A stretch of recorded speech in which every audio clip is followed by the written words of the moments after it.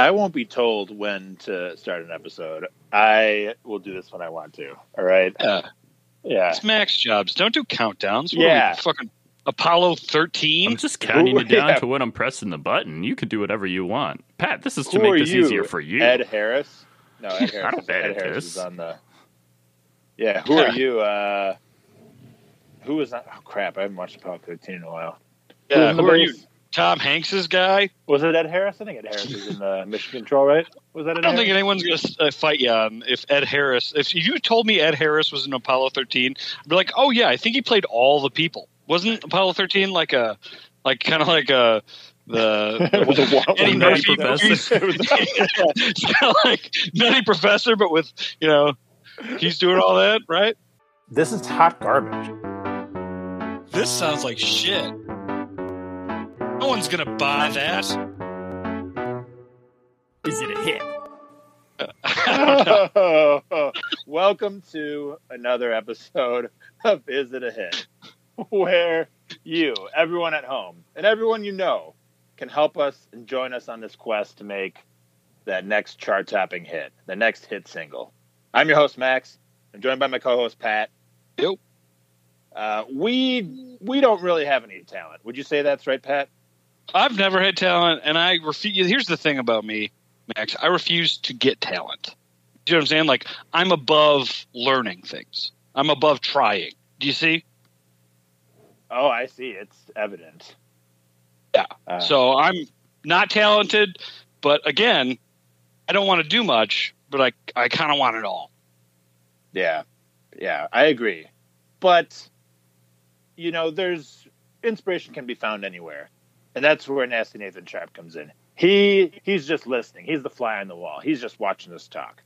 And then after a while, he throws it into a song. Isn't that right, Nate? Yeah, you guys are perspirating, so I can inspirate.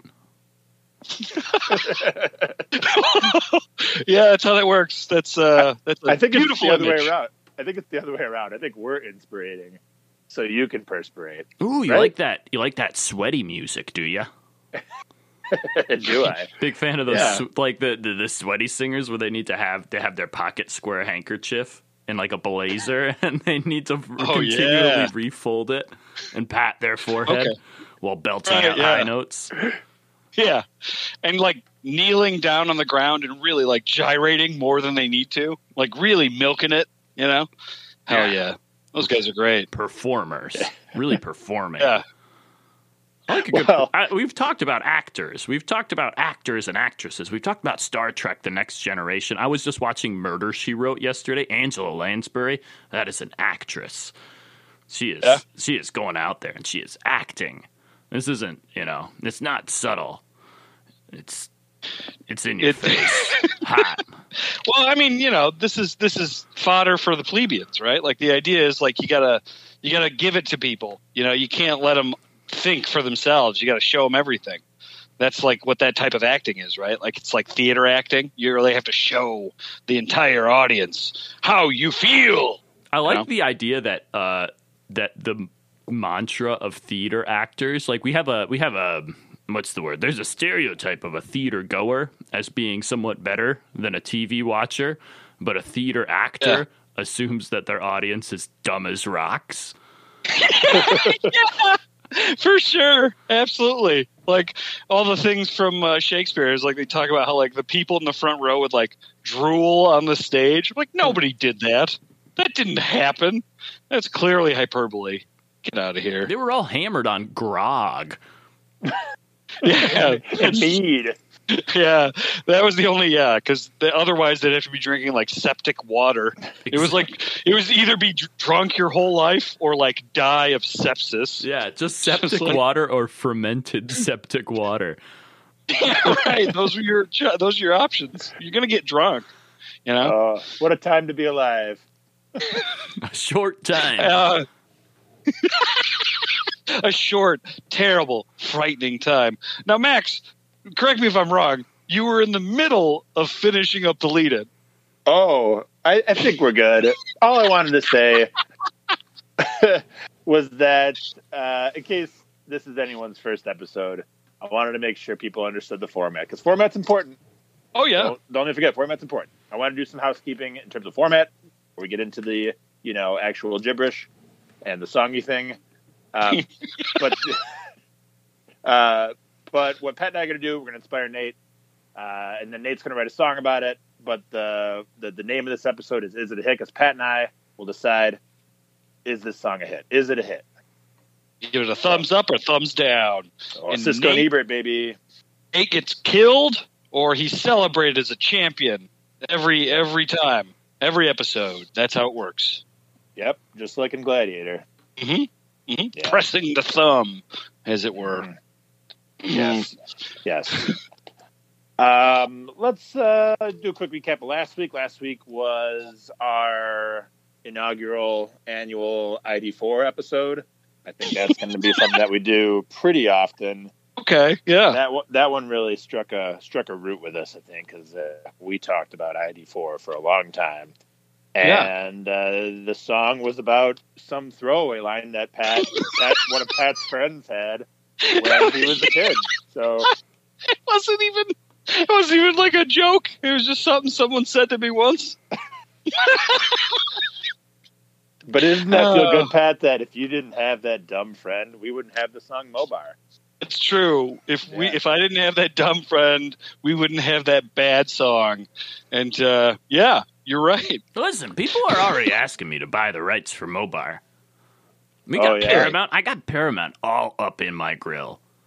You got Tussle crawling up your back. Exactly. They're crawling up. They're crawling up past the S pipe in my toilet, finding anything they need. Whoa, this is frightening. Is this is the finale to like Arachnophobia? I think. Sure. Don't even get me started on that movie. Oh boy, that was that. I haven't seen it. Okay. You've seen Silence of the Lambs, right? Sure have. The last 20 minutes of that movie are just like the last 20 minutes of Silence of the Lambs. Remember where she's in the basement and the guy's like following her? Yeah. But instead of a guy with night vision goggles, it's a spider. Sounds pretty scary. Yeah. It's, I mean, I think you can, like, I was always surprised that I was able to find that movie in the comedy section of the movie rental store, because that movie terrified me as a kid. Yeah, I noticed that too. Oh my God. I definitely had a question about that when I was young. There was some goofy parts where like John Goodman was he's like real inept and trying to kill spiders and like finds one and he was like spraying it with all of his stuff and he was like, yeah, I got you. Yeah, I'm the big man on campus. And he just can't do it. Like that's like the only comedy in the movie, but for some reason it's like listed as a comedy. So weird. Yeah. You know what? So comedy and horror have a weird kind of like they're weird bedfellows. They are fucking always together too. Like there's a lot of really fucking campy comedy in really bad horror movies, and I don't know why that's a thing, but it really is. Like I swear, for every like bad horror movie I've seen, there's like 3 important parts where it's like the kill that they put all their money into that still looks like shit. You have the exorbitant amount of like nudity that's just like filler, where it's like we need to eat up 5 minutes. This will do it with female nudity. This will be fine. More showers. Yeah, right. Yeah, and then you have like the bad hokey jokes period section, and those like the nudity scene tend to go longer than they need to. And it's just like, yep, we got the joke a while ago. Let's move it on. Let's see some kids get murdered. And it's like, no, we're going to hang out for 10 minutes. Tell the same joke over and over again. Just hit it. Do you think that's because that's what the filmmakers thought was going to distract you and like get you at ease from the horror, like getting you into a sense of comfort with these like dumb jokes, and then suddenly, you're at ease, and then you're more surprised. Do you think that that's what they're trying to do? Okay, there is something to that. Yeah. There is something to what you're saying. But the thing is like making someone forget that they're in a horror movie is really hard to do. And there are times when like there's like light humor in certain things, like, and there's like Like, you know, it works. I think it works better with like relationship stuff where it's like you find out like two characters are actually like in love or something. And you're like, oh, that's kind of cute. That's nice. And that's like one of them immediately dies. You're like, oh, I cared about that person. Like that works better than like an extended like 10-minute bad joke. This is what I think happens, Max. I think when filmmakers get the opportunity to make like a bad movie, they don't start thinking as like this is going to be a B movie. Like they start and they don't know what they're doing and they run out of money and then things go go south, right?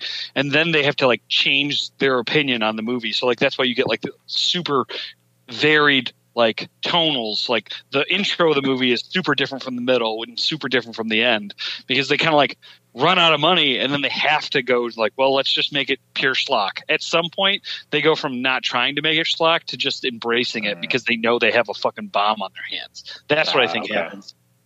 Okay. Yeah. Interesting. Have you ever seen, like, here's an example of that. Have you ever seen Sleepaway Camp? No, I watched a video on it though. I know of Sleepaway Camp. Yeah. That one is it's memorable for a very specific thing that happens at the end. Right. Yeah. We'll give it away for all of us because we're not going to watch this movie. Okay. Spoiler alert, people! Fuck off. Yeah. Max, what's the movie? I'll get to that later because I think it's more hilarious as a surprise. But there is a lot of really weird. So it's set up as like a general like middle school to like early high school camp that kids go to, and there's like an awkward girl, but there's also like several like counselors or cooks that are like super creepy. Like there's this one guy who's like talking about how like the girls are don't have any pubic hair and stuff, and it's so strange. That guy gets killed in like a really weird way. He like falls into like a boiling pot of water, which was really funny, like in the kitchen. Yeah. I don't know. So there's like a lot of dumb stuff in it, and it's definitely hokey, but there's like weird other like child molestation things in it too that I think hit a lot differently than they did back then. It was so strange. Yeah. But at the very end of the movie, the main character, who's also like the killer in the you like literally the last shot of the movie is like she's like having sex with someone, and like she gets up and she's just standing there screaming, and you pan down and she has a penis. That's the twist. And there's no reaction to it afterwards except for it just ends. I think the credits might have even rolled over the penis. That's great. That's so great. I've only seen it once. Kathleen saw it, I think, when she was maybe like 11 or 12, like just rented it thinking it was like a slasher movie. And right. Yeah, she's made me watch it. And it was she got a little more than she bargained for. Yeah. A little bit more. Yeah. Yeah. That's good. Yeah. So that's one. But yeah, like I imagine all of the, Friday the 13th are all kind of similar. I haven't seen them recently enough to remember the level of schlock, but I get what you're saying. It is weird, Pat. Yeah, that there's the horror because you can do that pretty cheap. There's the nudity because you can also do that pretty cheap, and there's the weird comedy because you have to do that because you don't have any more money. Yeah. That's what it is. Yeah, dude. Huh. I think that's how it works. I never thought about that. It is always weird that, like, in 80s movies, there's always, like, weird, misplaced nudity, but that is just an ultra cheap way to get people to see your movie. Yeah. And I didn't think about it from, like, a economics perspective. I thought about it like, oh, that's, like, exploitative and people like that, but it's like, yeah, that's just cheap as shit. You can just, like, point at someone walking down Hollywood Boulevard and say, hey, you want to be in a picture? Yeah. Yeah, and back then it was just like, it's stock standard 80s slasher. There's going to be people dying, and there's going to be like a shower scene that doesn't work the way real life works. You know what I mean? It's like all these ultra hot babes are going to be like standing around in a shower, like having very open conversation in this like super open, well lit, shower room. I think just the well lit part is the least believable of it because there's sometimes you'll be at I remember like our high school locker room. There was a shower, but that place was pitch black at all times. No one wanted to see each other. Oh man! But for these movies, it's just so well lit. Yeah. Yeah. Yeah. Also, well lit, and then like the showers also work. That was the thing about our school showers. It's like not only was it like grimy and like okay, the atmosphere of our school showers when I was in high school reminded me, and I'm not joking, they reminded me of like in Return of the Jedi when like the captives of Jabba the Hutt are taken to like the lower levels. And like they're just like walking from door to door, and you can tell there's a million rooms, but you never like get in there. It's like dark and kind of red and like dingy and gross. Like that's the atmosphere. Imagine that as a fucking shower, and that's where we showered as a team. And the other thing is half the faucets don't work, right? So like you would form lines waiting for someone to get out of like. There's 3 showers and there's only one that would be functioning, and you'd be waiting in line to get that one. Or you could try to take a super long shower with one that sucked, the one that just dribbled on you. Man, dude. Yeah. I'm not taking the dribbler. Yeah. Fuck that. And wouldn't you believe it? It's been a long time since I talked about my high school shower room. But that's what this podcast is about. It's about drilling into your childhood repressed memories. Huh? Oh yeah. Yeah. Oh, there's been some good ones on here. That Secret Eminem album. Oh man, that took me back when you talked about that. That was a flashback to putting the covers over my head to listen to an Eminem album. Like that was going to help people not hear it from the outside world. Oh yeah. Nate, what was your school shower scene like?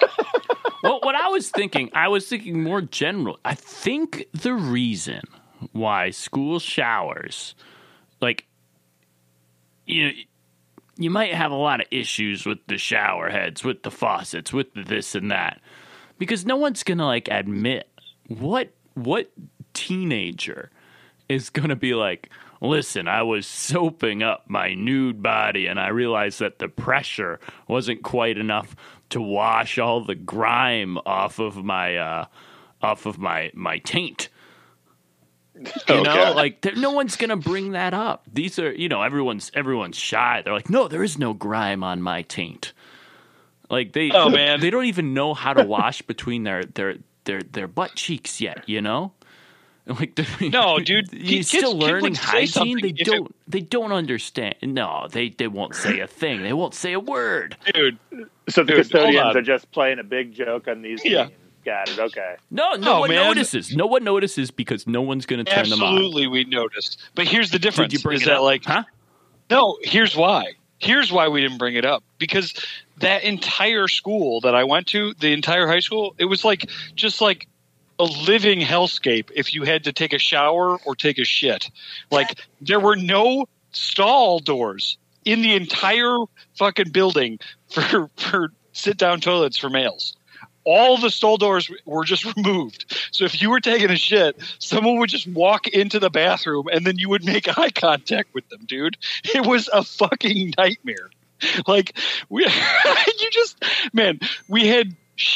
had toilets directly coming into the locker room. So every locker room, if you had to enter it or leave it. So if you're a freshman, if you're a sophomore, or you're in the varsity, each one of those locker rooms has a toilet that you pass by to enter it. And every one of those toilets is just sitting out in the open, stallless. So you just pass a door, and then you just see a person in the middle of that room taking a shit, just standing there pretending like they it's not a big deal, and you just prayed you didn't have to shit before practice. Keyword, Pat. Pretending it's not a big deal.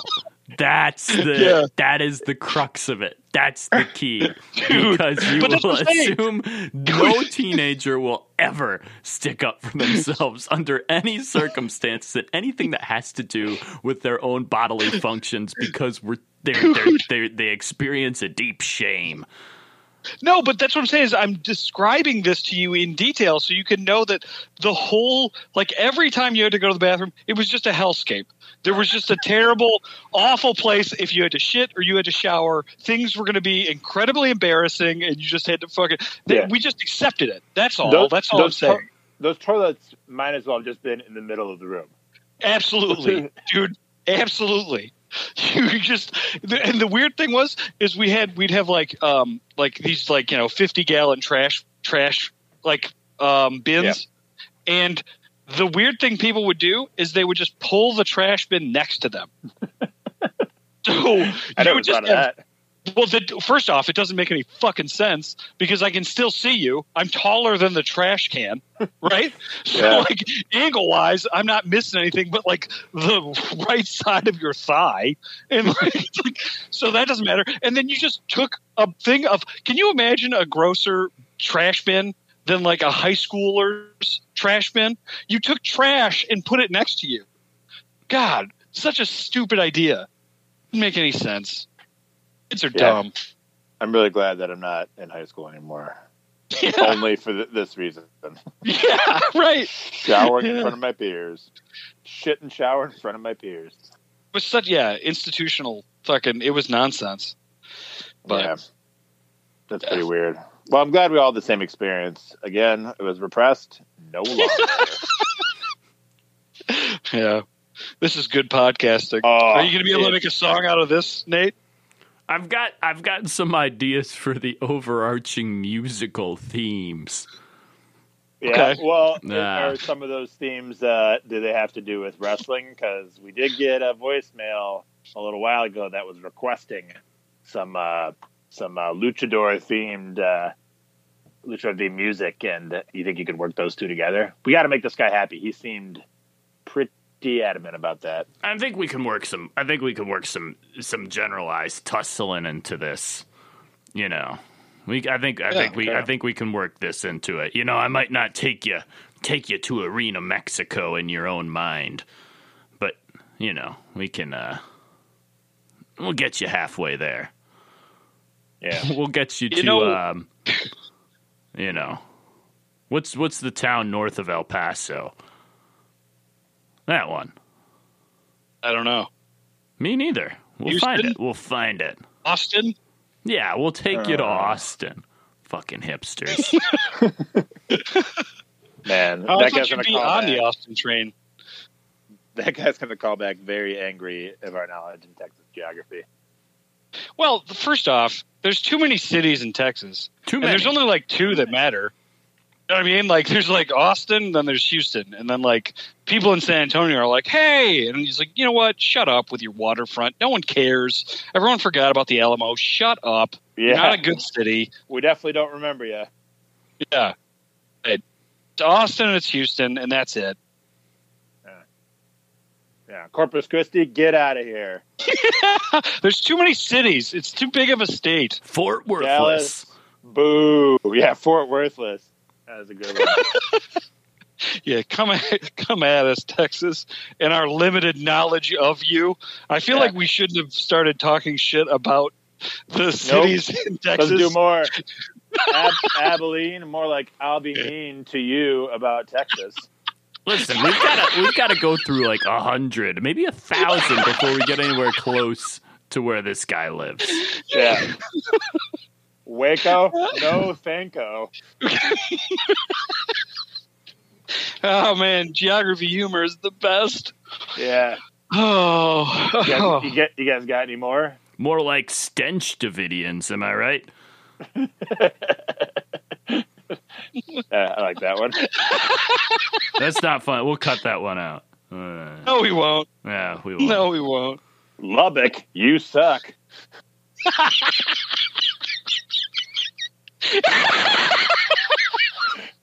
Oh man, I was ready for something, and you got me.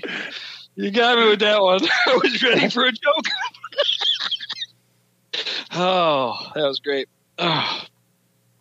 Okay. All right. Yeah. Fuck, I'm laughing. Well, I think I'm all out of Texas city names. We can go to other states if you guys want. I was just let's looking talk at the map about of Colorado today. I could do a couple from there. Oh, do that. No.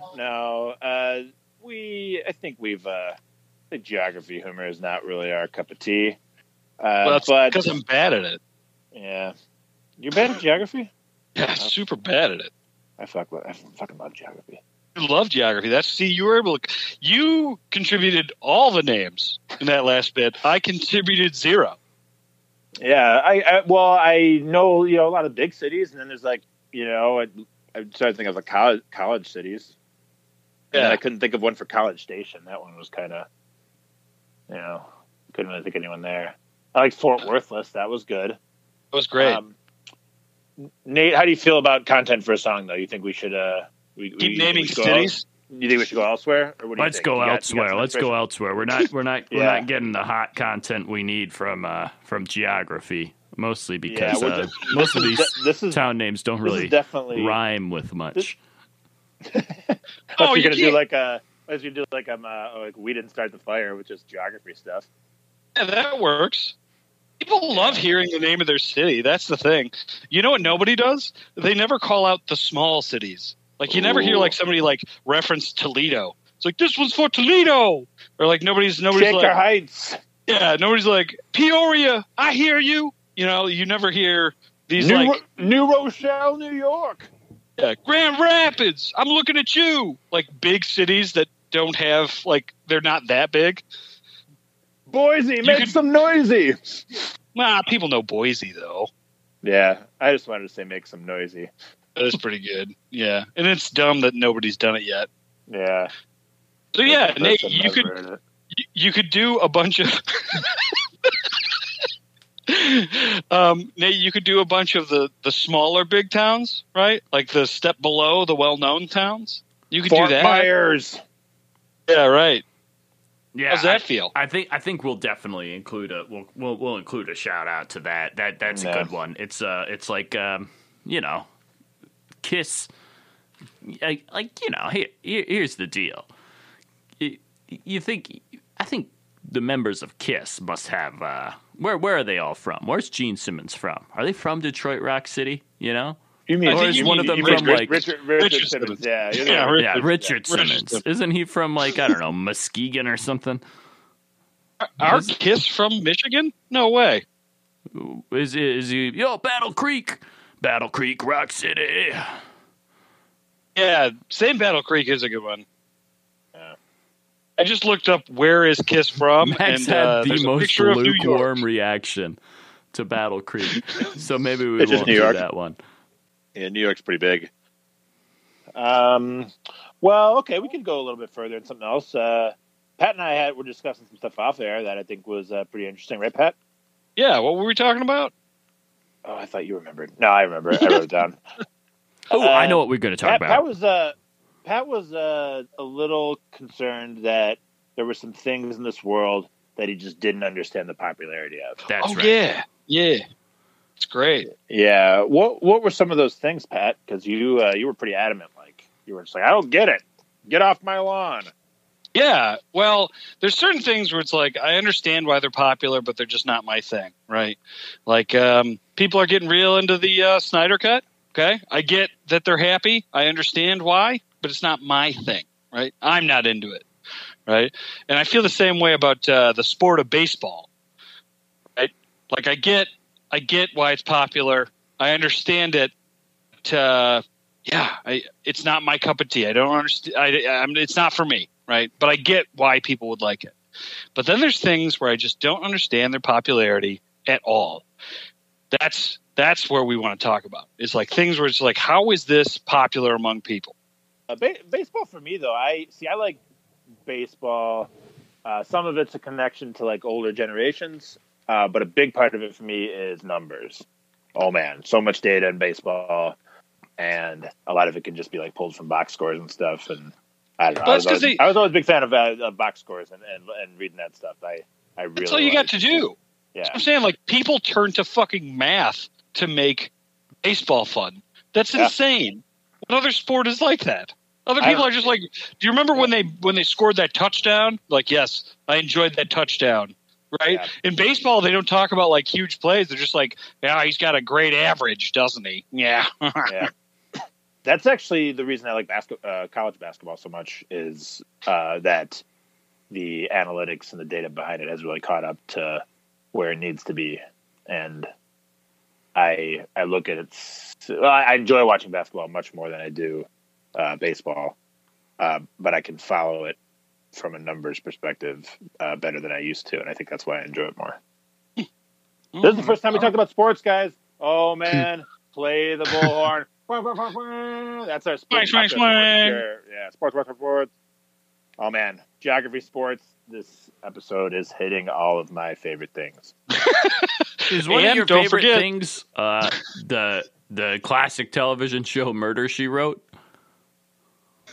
It was one of my grandma's favorite things, and so I don't know much about it. But you guys could talk about it, and I could, interject with, Perry Mason, eh? Here's all I know about Murder, She Wrote. Now, we're trying to catch all audiences here, because I figure the opposite of talking about sports is talking about Angela Lansbury and Murder, She Wrote. So, wait, what? Where is this segue coming from? I'm excited. Sorry. Go ahead. I watched a couple episodes of Murder, She Wrote last night, and I thought that this was hot, like, adult content TV. Not like adult content, meaning like, I mean, I'm waiting for 3 seasons in when there's some hardcore Angela Lansbury nudity. But that's neither here nor there. That's neither here nor there. Well, it's here and there. It's very much here and slightly there. But that's really when their budget falls, and, they're like, listen, Angela, we can get you into some... We can really up the mystery here, or we can just pay you an extra $10K. This is where Beauty and the Beast is done. It's over. This is your last hurrah. You got a couple homes you gotta pay off. You're overextended. But more importantly, love Angela Lansbury. Sexually speaking. More importantly, I thought that this was like I thought that this was smart TV. I thought that this was like this was what grown-ups watched. And I watched it. This was as a child, and I watched it last night. And this whole show was insane. It had 2 separate montages for the do-do-do-do-do-do-do-do-do. And most of it was just Angela Lansbury running around in a hooded sweatshirt, Rocky style. Oh, nice. Yeah. What? It was great. And then she clacks on a typewriter. So the whole point of Murder, She Wrote is Angela Lansbury is she's a widowed retiree living in some coastal Maine town, and she writes, after her husband dies, she writes a mystery book to and she just happens to like send it to her nephew, just be like, yeah, look, I wrote a book for fun, here it is, and he sells it off to a publisher, and then she's whisked into superstardom. But then she's also has to be because she's a mystery novel writer, she's very good at solving murder mysteries. And so every week someone she knows or is tangentially connected to gets murdered. And she solves it all. How many seasons were there? 12. And how many episodes per season? Like 25? Yeah, something like that. It's insane.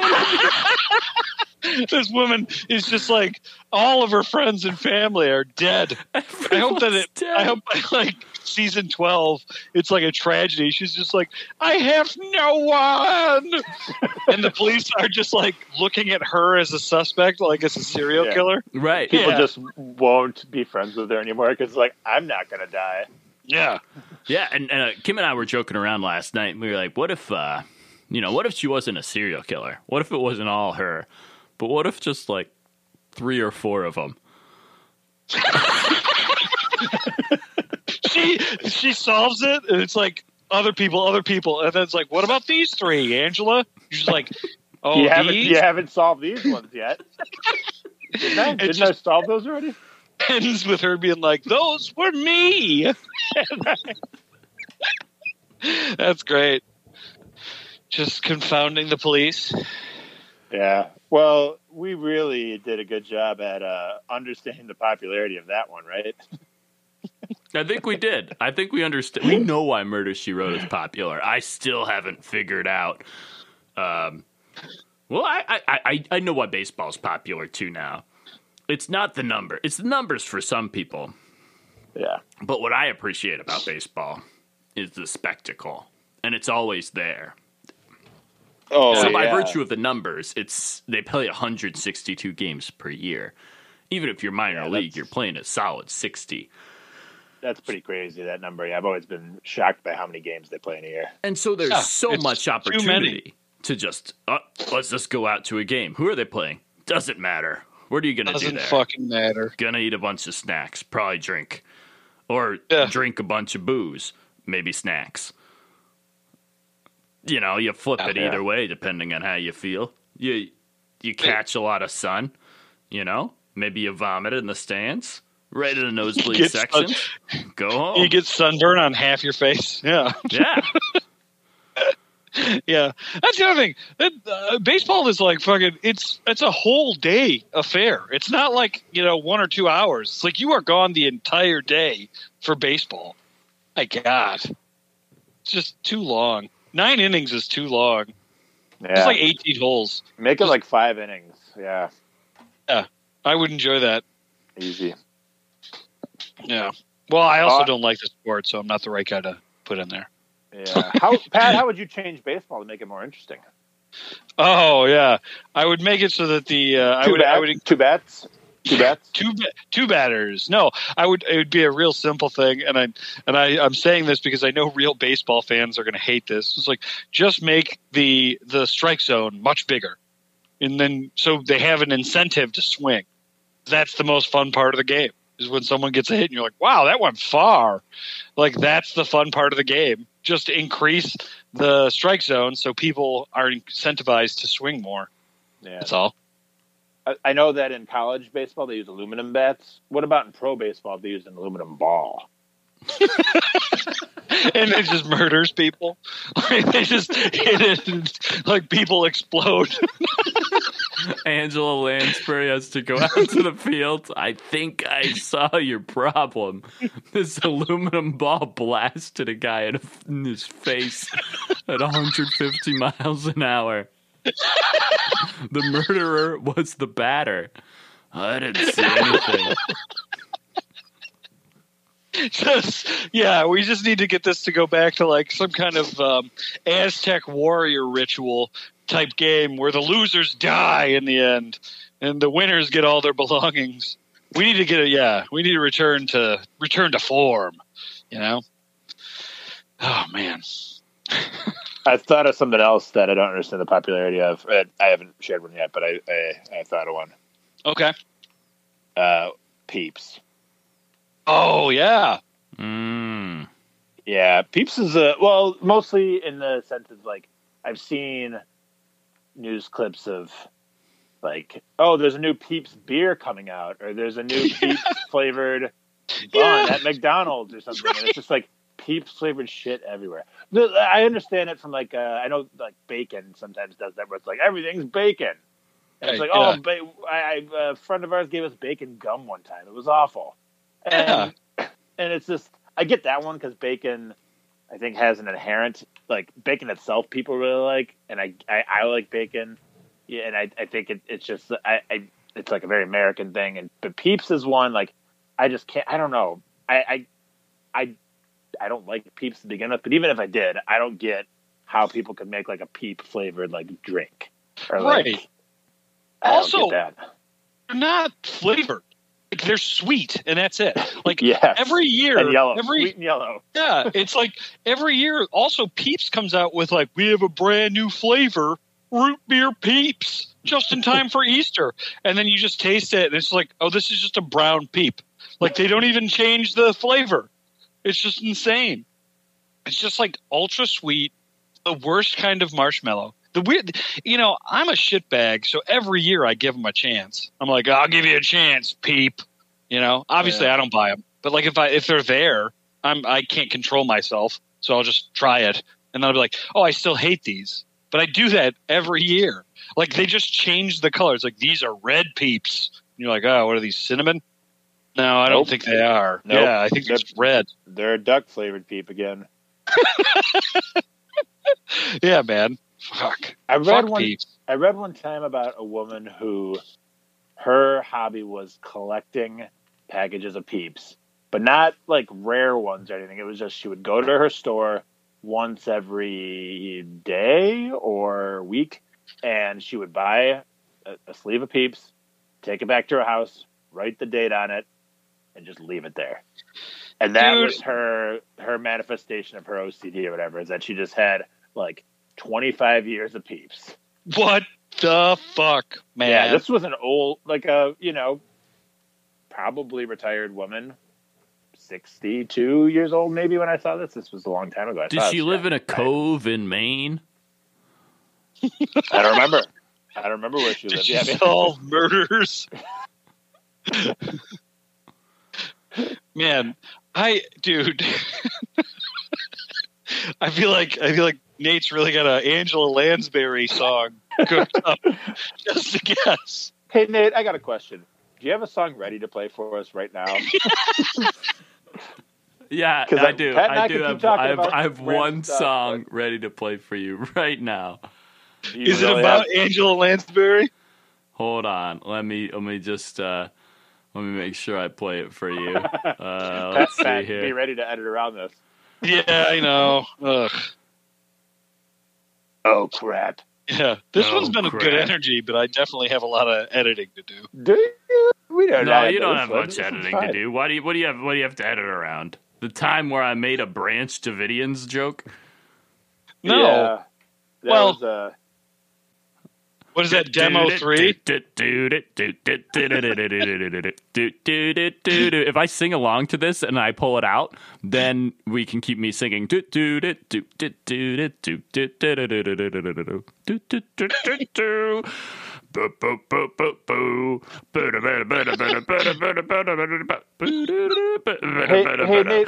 why can't our theme song be this good?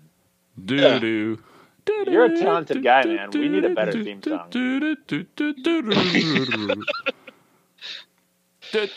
Man. Wow, what a theme song.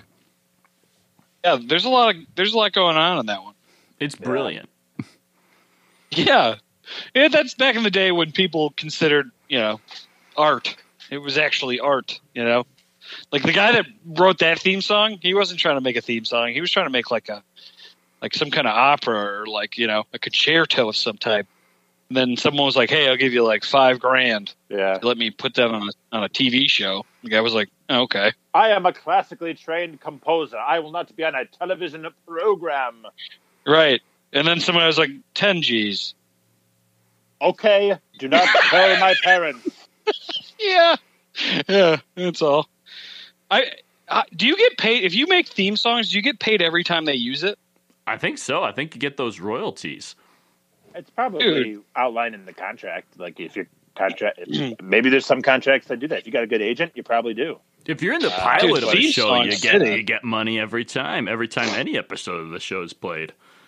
Yeah, you think the Rembrandts get syndication royalties from Friends? They never had to work again. Guaranteed you, they never had to work again. Guaranteed. Absolutely. I remember when that song was like actually on the radio. Yeah. Yeah, that's funny. What a great idea. Just make a song that we can put on the next Friends, Nate. I already made that song last week. It's called Hanging with Mr. Mobar, and it was great. Lounging with Mobar, it was great. Yeah.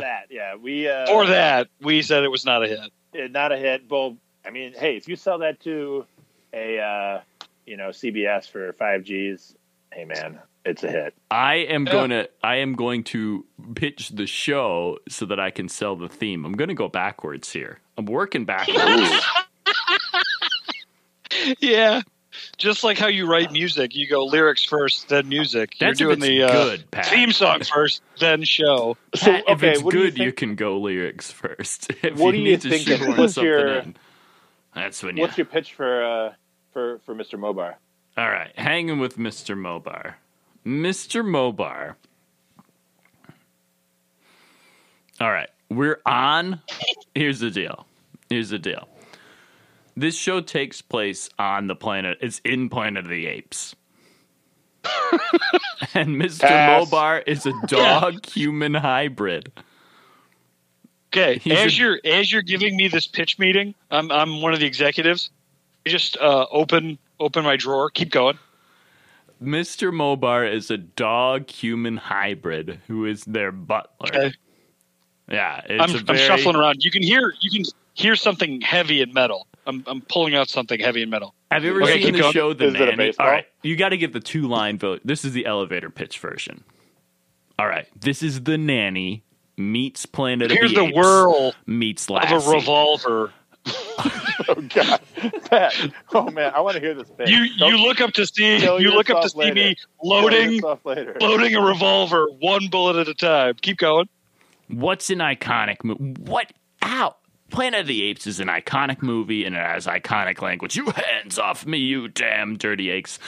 Lassie is an iconic character kept in syndication potential by wholesome family TV networks everywhere. But we're dying for more of it because it's too old. It's too old. It needs to be reinvented, reimagined.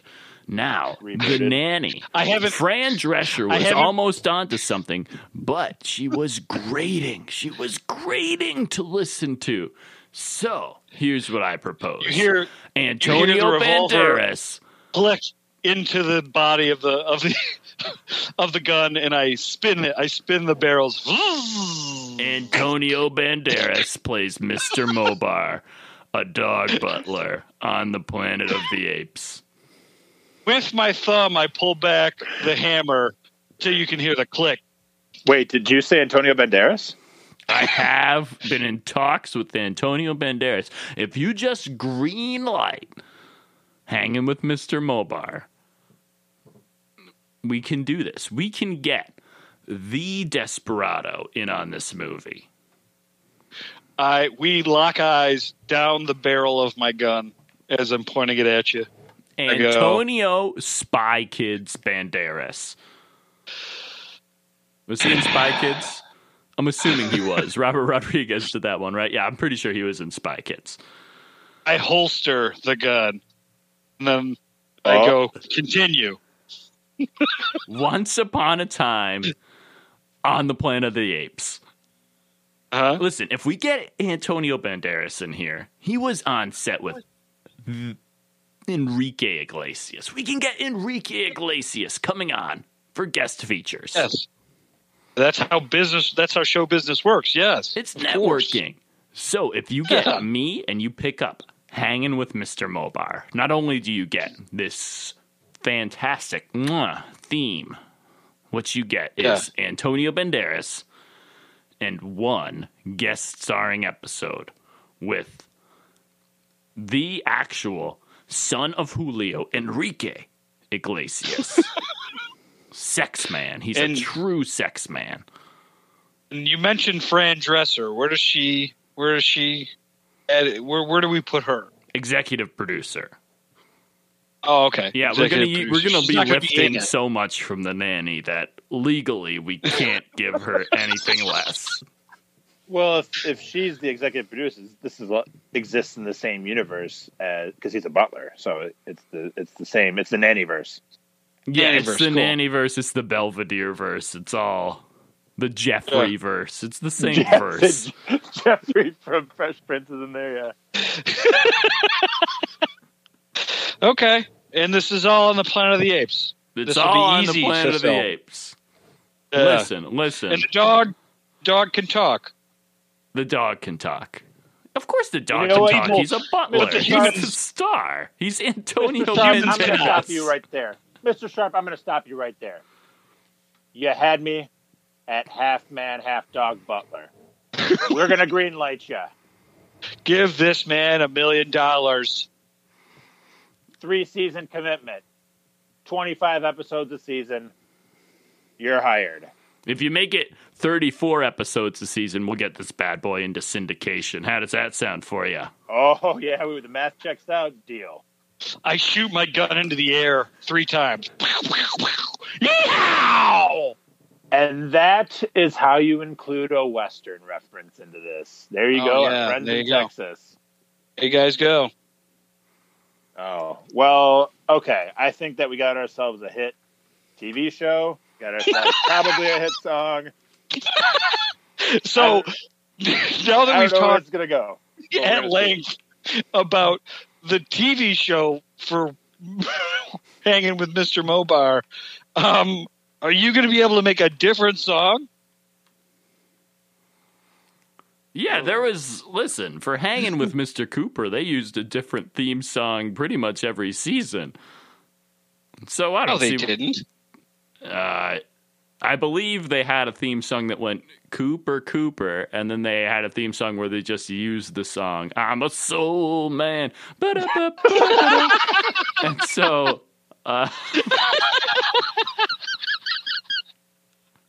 Yeah, I forgot. Oh, keep going. It'll be like a Drew Carey thing. It just keep on changing it. Unrecognizable. It'll be like a joke that no one gets and no one finds particularly funny.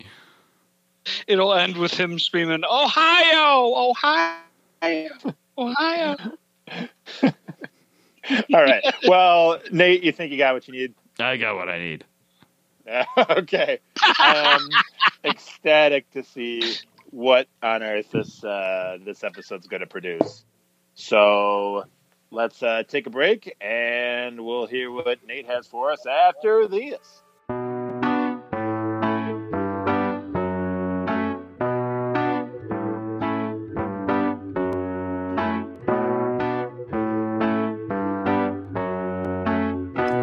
And we're back. Guys, Nate's had some time to think of a song, throw it together for us. I think I'm extra interested about this one because we had some really good stuff from earlier. A variety. Yeah. I'm interested just to see which direction he goes because we talked about high school showers.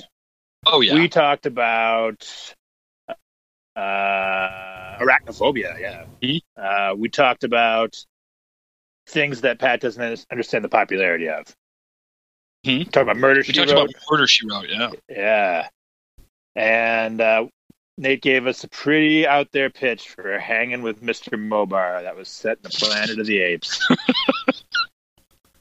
With Antonio Banderas as a half dog, half man butler. Yeah, I mean, that song, it sounds like a winner. It sounds like a winner. Will it translate to a song? Who knows? But the show would absolutely be a winner, and we'd be able to use that, Hanging with Mobar as a theme. But,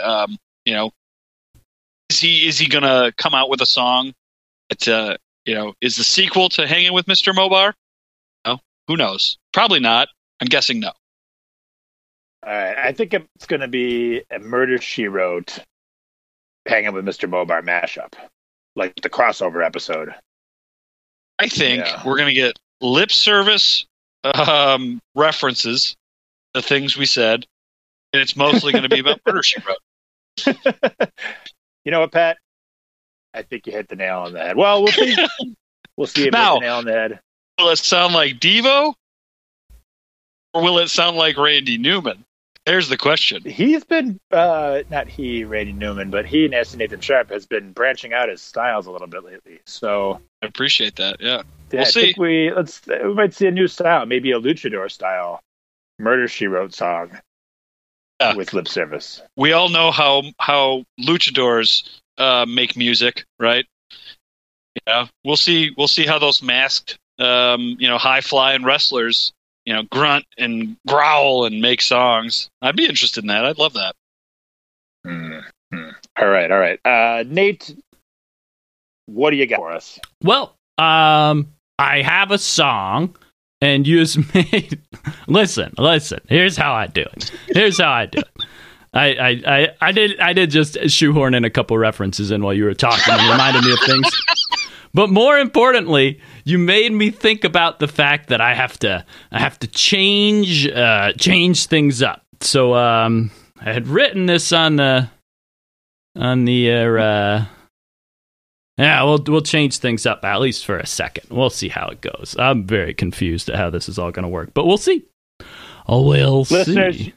Listeners, you're getting a glimpse behind the curtain here. This is how all songs are written. They're all written meticulously over the course of a couple days, but then as people are about to perform, they usually just change them. It's just like that scene in Walk the Line where they're playing a song and then out of nowhere he just improvs one, and then that's the hit. So it's cool that everyone gets to see that. Not too many people know that most hit songs are just improv. Yeah, I would say that most people don't want to see how the sausage is made, right? They don't want that peek behind the curtain because they don't want to see the reality of it. But I think most people don't like the sausage product we make. So, like, not only typically the end product isn't great. So to see how the sausage is made, I mean, who knows? Maybe it's so repulsive, it's good.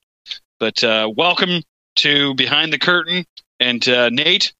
I wait on bated breath to hear your new song. Yeah, how what's the word for it?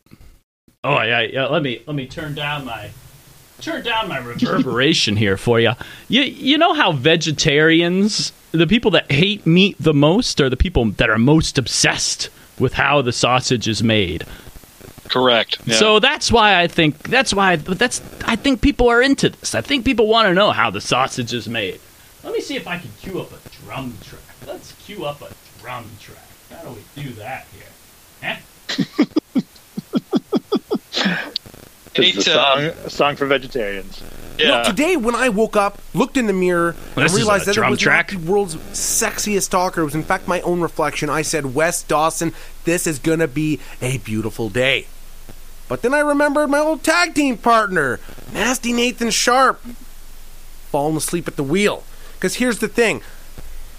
If I've said it once, I've said it at least twice. I need a song from you combining my favorite television series, Murder, She Wrote, and pro wrestling. Yet here I am with Diddly Squat. And not the good kind of squats that build them quads, just Diddly Squat.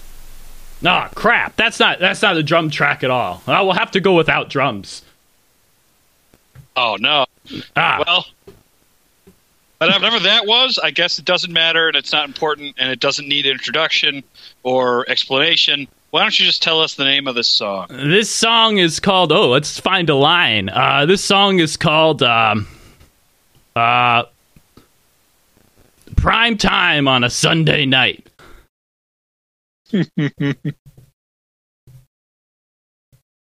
Let's see, how are we going to do this here?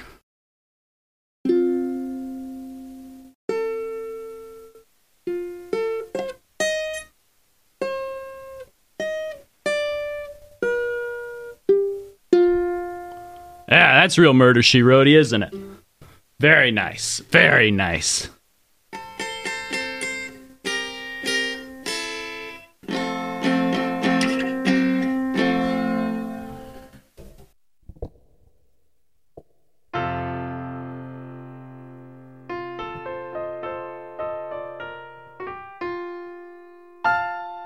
El Tigre Loco was making a one-shot stop in El Paso, facing off against Vaquero Monaco in his mighty lasso. After the match in the well-lit showers, they washed their meaty chests. They wax the pots, they oil for the crowds, but they ignore the rest. From Lubbock and Laredo, Tigre Loco in the air with mask and tassels. While I was driving around with my grandma, running into hassles. Hotboxing the car at night, talking about concepts we couldn't understand. Every week a new mystery, and we thought we could lend a hand.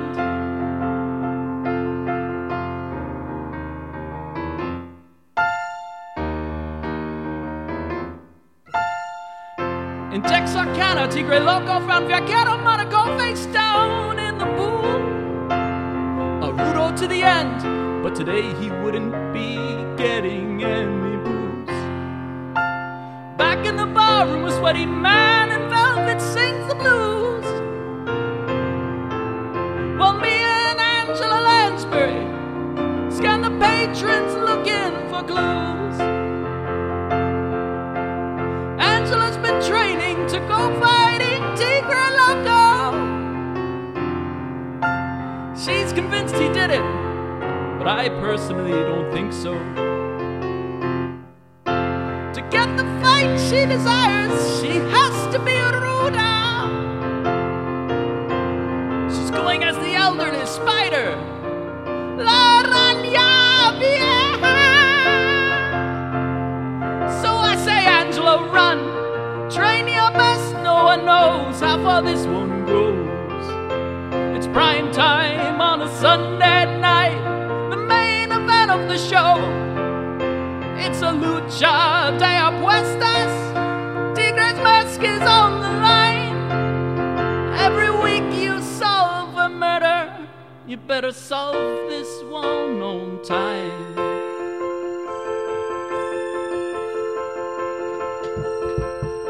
2 out of 3 falls.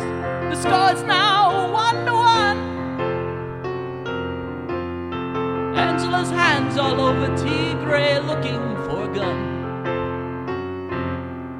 It's a bloodbath. The fans are screaming. There's nowhere to hide. And Angela nails Tigre with a flying blood shot to the outside. Now Angela, run, fight your best. No one knows how far this one goes. It's prime time on a Sunday night, the main event of the show. It's a lucha de apuestas, Tigre's freedom's on the line. Every week you solve a murder, you better solve this one on time. Just as Angela lands on Tigre under his trunks, she notices a tattoo, a vital piece of information, a critical clue.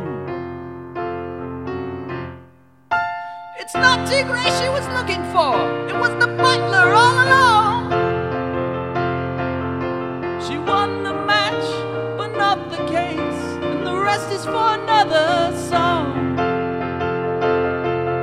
So Angela, run, train your best, no one knows how far this one goes. It's prime time on a Sunday night, the main event of the show. It's a lucha de apuestas, Tigre's mask is on the line. Every week you solve a murder, you better solve this one on time.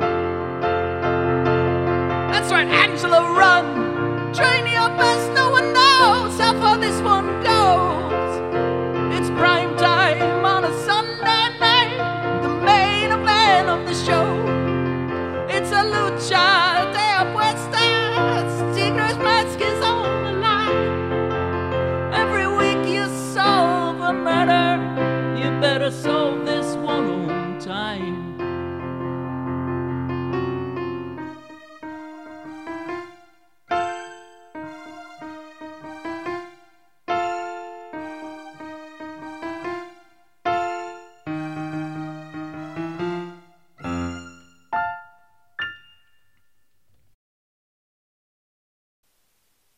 Well, we certainly were correct. I've never been more proud of myself. I think I nailed that. You know where we weren't right is the style of the song.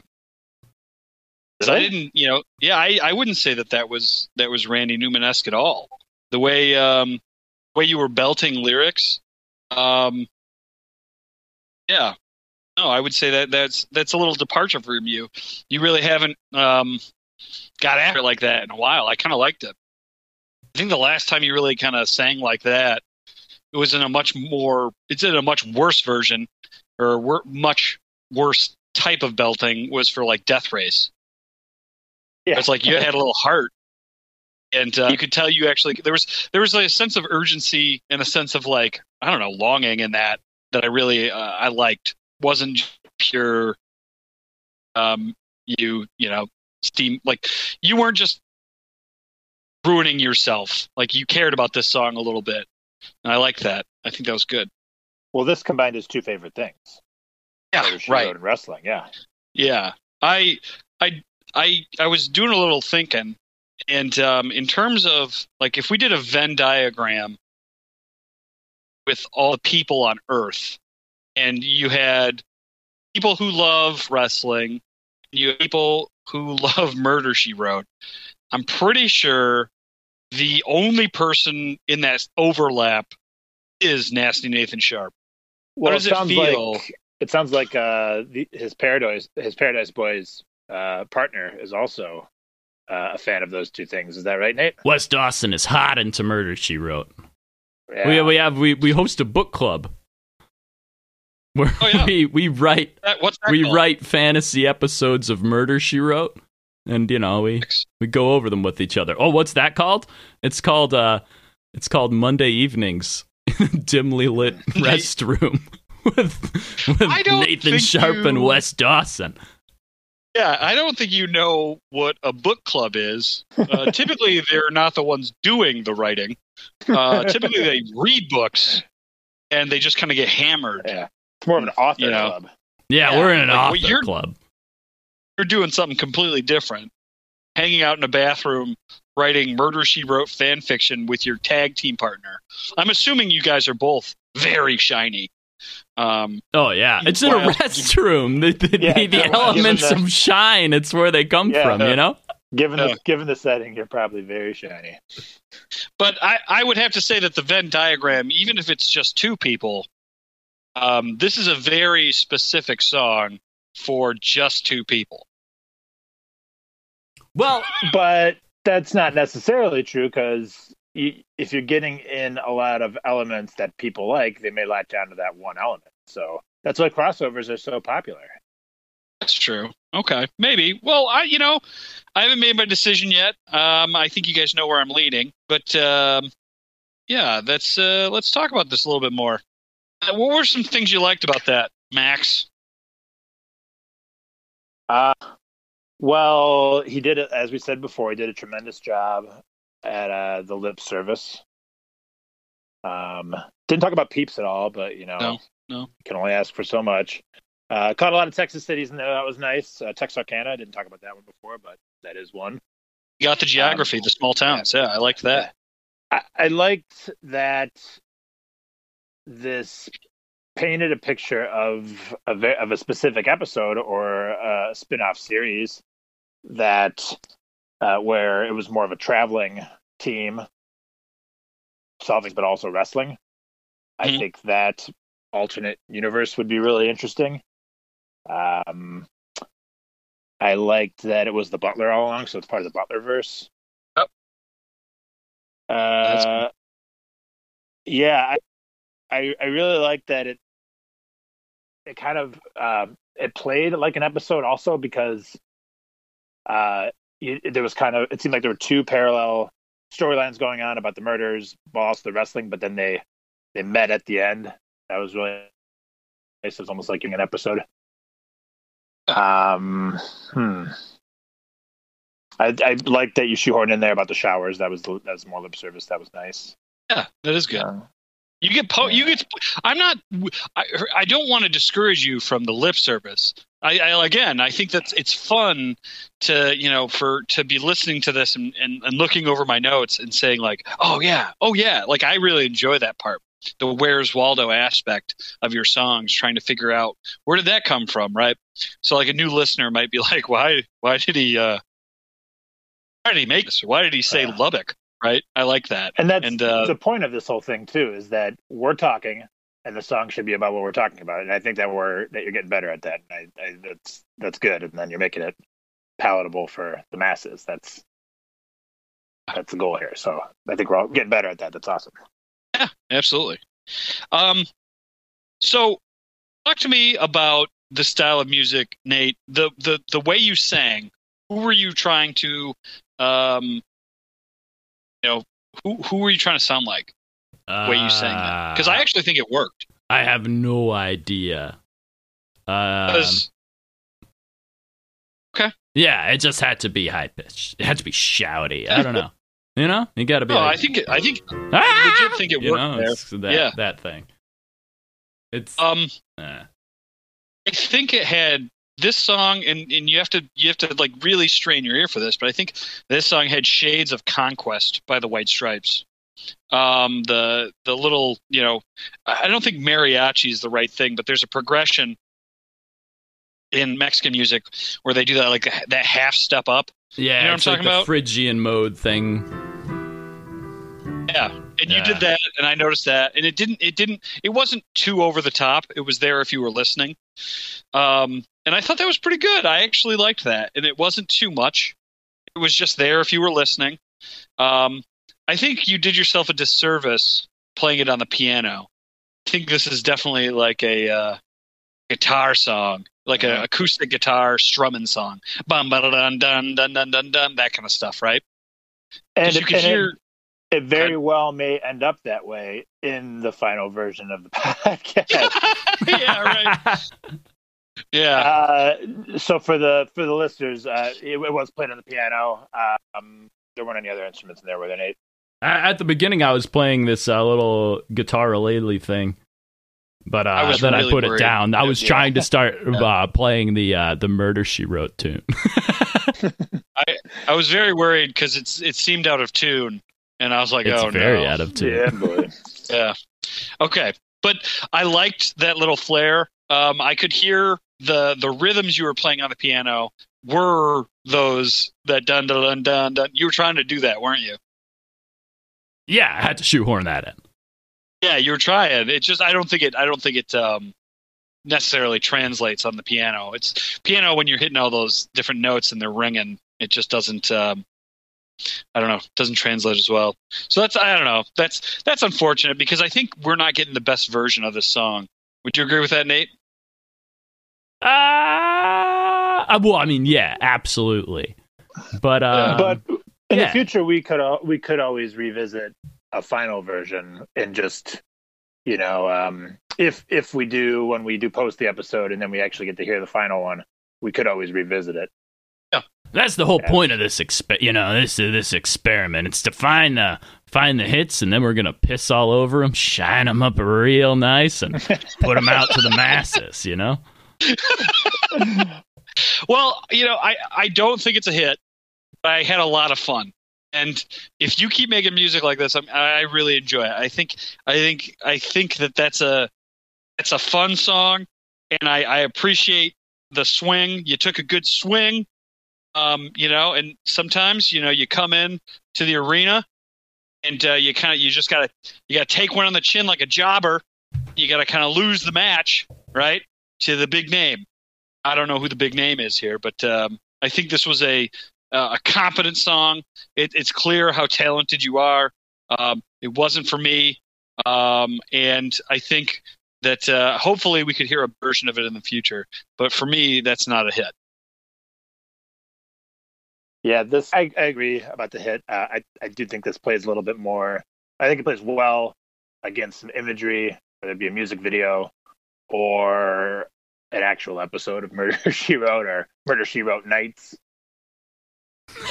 Yeah, this is Murder, She Wrote Nights. Yeah, so the alternate version of this show where they're solving a mystery but under the cover of night, and Angela Lansbury puts on the mask and just goes and kicks some ass. Yeah, that's it. First off, that is a fantastic concept. That's funny as hell. I love that. Really do. So makes the stunt work a lot easier. Just imagine her getting suplexed to death. Someone else we know. Just some extraordinarily tough 80-year-old woman. Not a. The senior. It's like, no, we got to get the wrinkles right for this stunt woman. Search every retired stunt woman that we can find. Find whoever has the least back problems. Is there anything that we glossed over that you'd like to draw attention to, Nate? We don't do this enough. We need to ask you, like, what was something that you really took a lot of pride in? Something that we didn't bring up that you liked? Let's see here. Let me pull up these lyrics in. So I shoehorned in a shower scene. The shower scene wasn't in the middle. I was trying to get it in the middle, but it worked better. It worked better. Yeah. Shower scenes are cheap, and it's easier to do than stunt work. So, get that 80-year-old woman nude. No, don't do that. Real cheap. She's gonna pay us. All right. No, you caught it pretty much. I was pretty much thinking of the Angela Lansbury version of the movie Naked Gun, where he's searching for he's Leslie Nielsen's the umpire at the Angels game, and he has to find who has the gun. So he's rubbing everyone down. Yeah, great movie. So everything Angela Lansbury's doing in this match, where they're bleeding all over the place and they're fighting and fans are going crazy, it's just to find the weapon on Tigre, That's pretty good. That's great. Yeah, I love that scene. We could talk about that scene for a while. Oh, it got a great Randy Newman montage too. Yeah. Hello. And there's also, it's Enrico Palazzo. This is weird. I feel like the last few weeks, or at least the last two, I've said good job, not a hit, and that I don't want to be in that place forever. I think that's where we are. Do better, Nate. Do better. You did a good job. This is great stuff, and I want you to continue. I'm just, So next week we'll go for bad job, but it's a hit. Well, we can swing it the opposite direction. Well, have you ever heard of the singers that talk about how like they'll say something like, "Well, I didn't even write that song. That song just came out." In certain songs, they don't take long to write it all. They're just kind of like a medium for the song itself. The idea passes through them on their way out. And then like 30 years later, they get sued by the Chiffons, and they're like, that was our song. He's like, crap. Yeah, I can't wait to get sued by the Chiffons. Yeah, it's going to be great. Okay. Yeah. We'll send you some Chiffon song to Inception it into your head. Yeah. And then we'll get there. All right. Anything else, you guys? I'm plugging Wes Dawson's podcast, Gabagool in 8 minutes of really what you just heard from Wes Dawson. Complaining. He complains. He's a beautiful man. Maybe there'll be Murder, She Wrote in there. He's a big fan. Nate, what's it called when wrestlers competitively talk shit to each other? What's that process called? Promos? Cutting promos. You're cutting promos. And it'd be great to have you guys kind of like do promos. Like if we were to like fight his podcast, it'd be cool to do that. Maybe we'll edit this out, but I'd really like to see some version of that where you're on his podcast, cutting some promos and talking some shit and being a douchebag, and then he can come on here and do the same thing. I'd love that. I really enjoyed that. Yeah. Well, we'll get that going soon because we're calling you out, Wes Dawson. Calling you out. Yeah. All right. Well, that was a lot of fun. Especially the conversation and especially the song because I like that imagery a lot. Even though it's not a hit, I did still enjoy it. Pat's right. Yeah. Well, if anyone wants to call in, let us know how they feel about that song or about Murder, She Wrote or about high school showers. Voicemail is 707-780-2448. Let us know how you feel. We like hearing from you guys, from our hitsters, getting our finger on the pulse of the people. Oh yeah. All right. It's the only way we'll know. It's the only way we'll know. All right, we'll talk to everyone next week. Bye. Bye.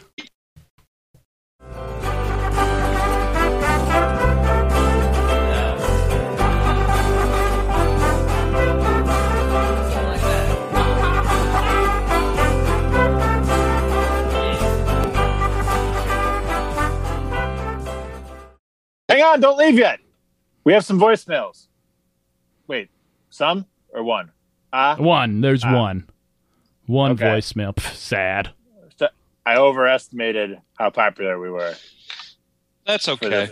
No, there's just one voicemail we want to play.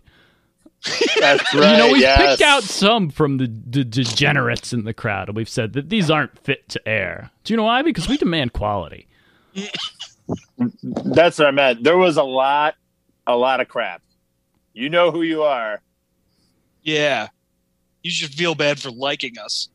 Yeah. Never call again, except for people who have not called yet, and people who we've played. Keep calling. But everyone else has called and we haven't played you. Never call again. All right. Let's see number one. Let's hear it. Yeah. Give it a second. I don't know if I'm going to keep any of that shit. My God. Patching City. Guys, was it a hit? No. But Americans love dogs. And this song, all about dogs. Which I also like. So, keep singing about dogs. Eventually you're going to get a hit in there. But maybe focus on other things Americans like. Like horses, They're kind of like smaller, not as ambitious horses, but are still winners, like Seabiscuit. America loves Seabiscuit. Most of my knowledge of Seabiscuit based on the movie with Spider-Man. Small horse, big jockey, shouldn't have won. Underdogs. You guys should sing about underdogs, not regular dogs. Anyways, keep up the good work or the mediocre work, whatever. Dogs are great. Everyone should have them. Bye. If that's the quality that we're letting on the show, think about how bad certain people must feel that they're not getting on the show. You don't want to know. Well, but this caller, who I believe is talking about Mobar, hit the nail on the head. We're trying to get the big dog industry under our belt, and I think it's working. He's right. People love dogs. Love dogs. People love horses. Love horses. Pat and I love horses. Mm-hmm. We want to get horses. We can get horse songs in next time. Oh, right, yeah. Nate? I should have shoehorned them into this animal movie. I wish I had heard this voicemail a little bit before. Wait a minute. That's for next week. Pat, cut this out. What animal movie are we talking about? Nothing. You'll have to stay tuned to find out, listeners, because it's a doozy. Oh, yeah. Yeah. Anything else you guys want to say about this guy? I have something to say. A little bit more. Sly Stone already wrote a song called Underdog, number 1. And so did Spoon. Number 2. Yeah, Spoon. And there was also the theme to the TV show. There's already like 3 songs about Underdog. Find us a different dog. You find us a different dog and a better dog. And it has to be a Mobar equivalent dog. We're talking A tier. A tier or S tier dog. You find us that dog. Overdogs. We're talking the overdogs. Eddie from Frasier. Yeah, he was an overdog. What a dog. He never met a problem he couldn't manage. Yeah, but he was allergic to scrambled eggs, and that's what killed him. That's what kills us all in the end. Yeah. Maybe I hear them. All right. Tossed salad and scrambled eggs. What a shitty lunch that would be. I'll have the tossed salad and scrambled eggs. That's terrible lunch and terrible breakfast. Sir, there's never a time when you should have those things. Sir, this is the Wendy's. You're at a Rally's. Yeah. Well, I don't know what else to say. That guy, I think he hit the nail on the head. Everyone loves dogs. More songs about dogs. All right. That's all we need. Well, keep calling in. Voicemail 707-780-2448. I almost know it by heart because I say it all the time. I say it to my parents every time I see them. Instead of saying I love you, I just say the voicemail number, hoping they'll call in one day. Tell you how much they love and care for you. Nope. Just want to hear what they think about the songs. Save all that mushy stuff for some other time. Sure. Yeah. All right. Well, we'll talk to everyone next week. Bye. Bye. Bye.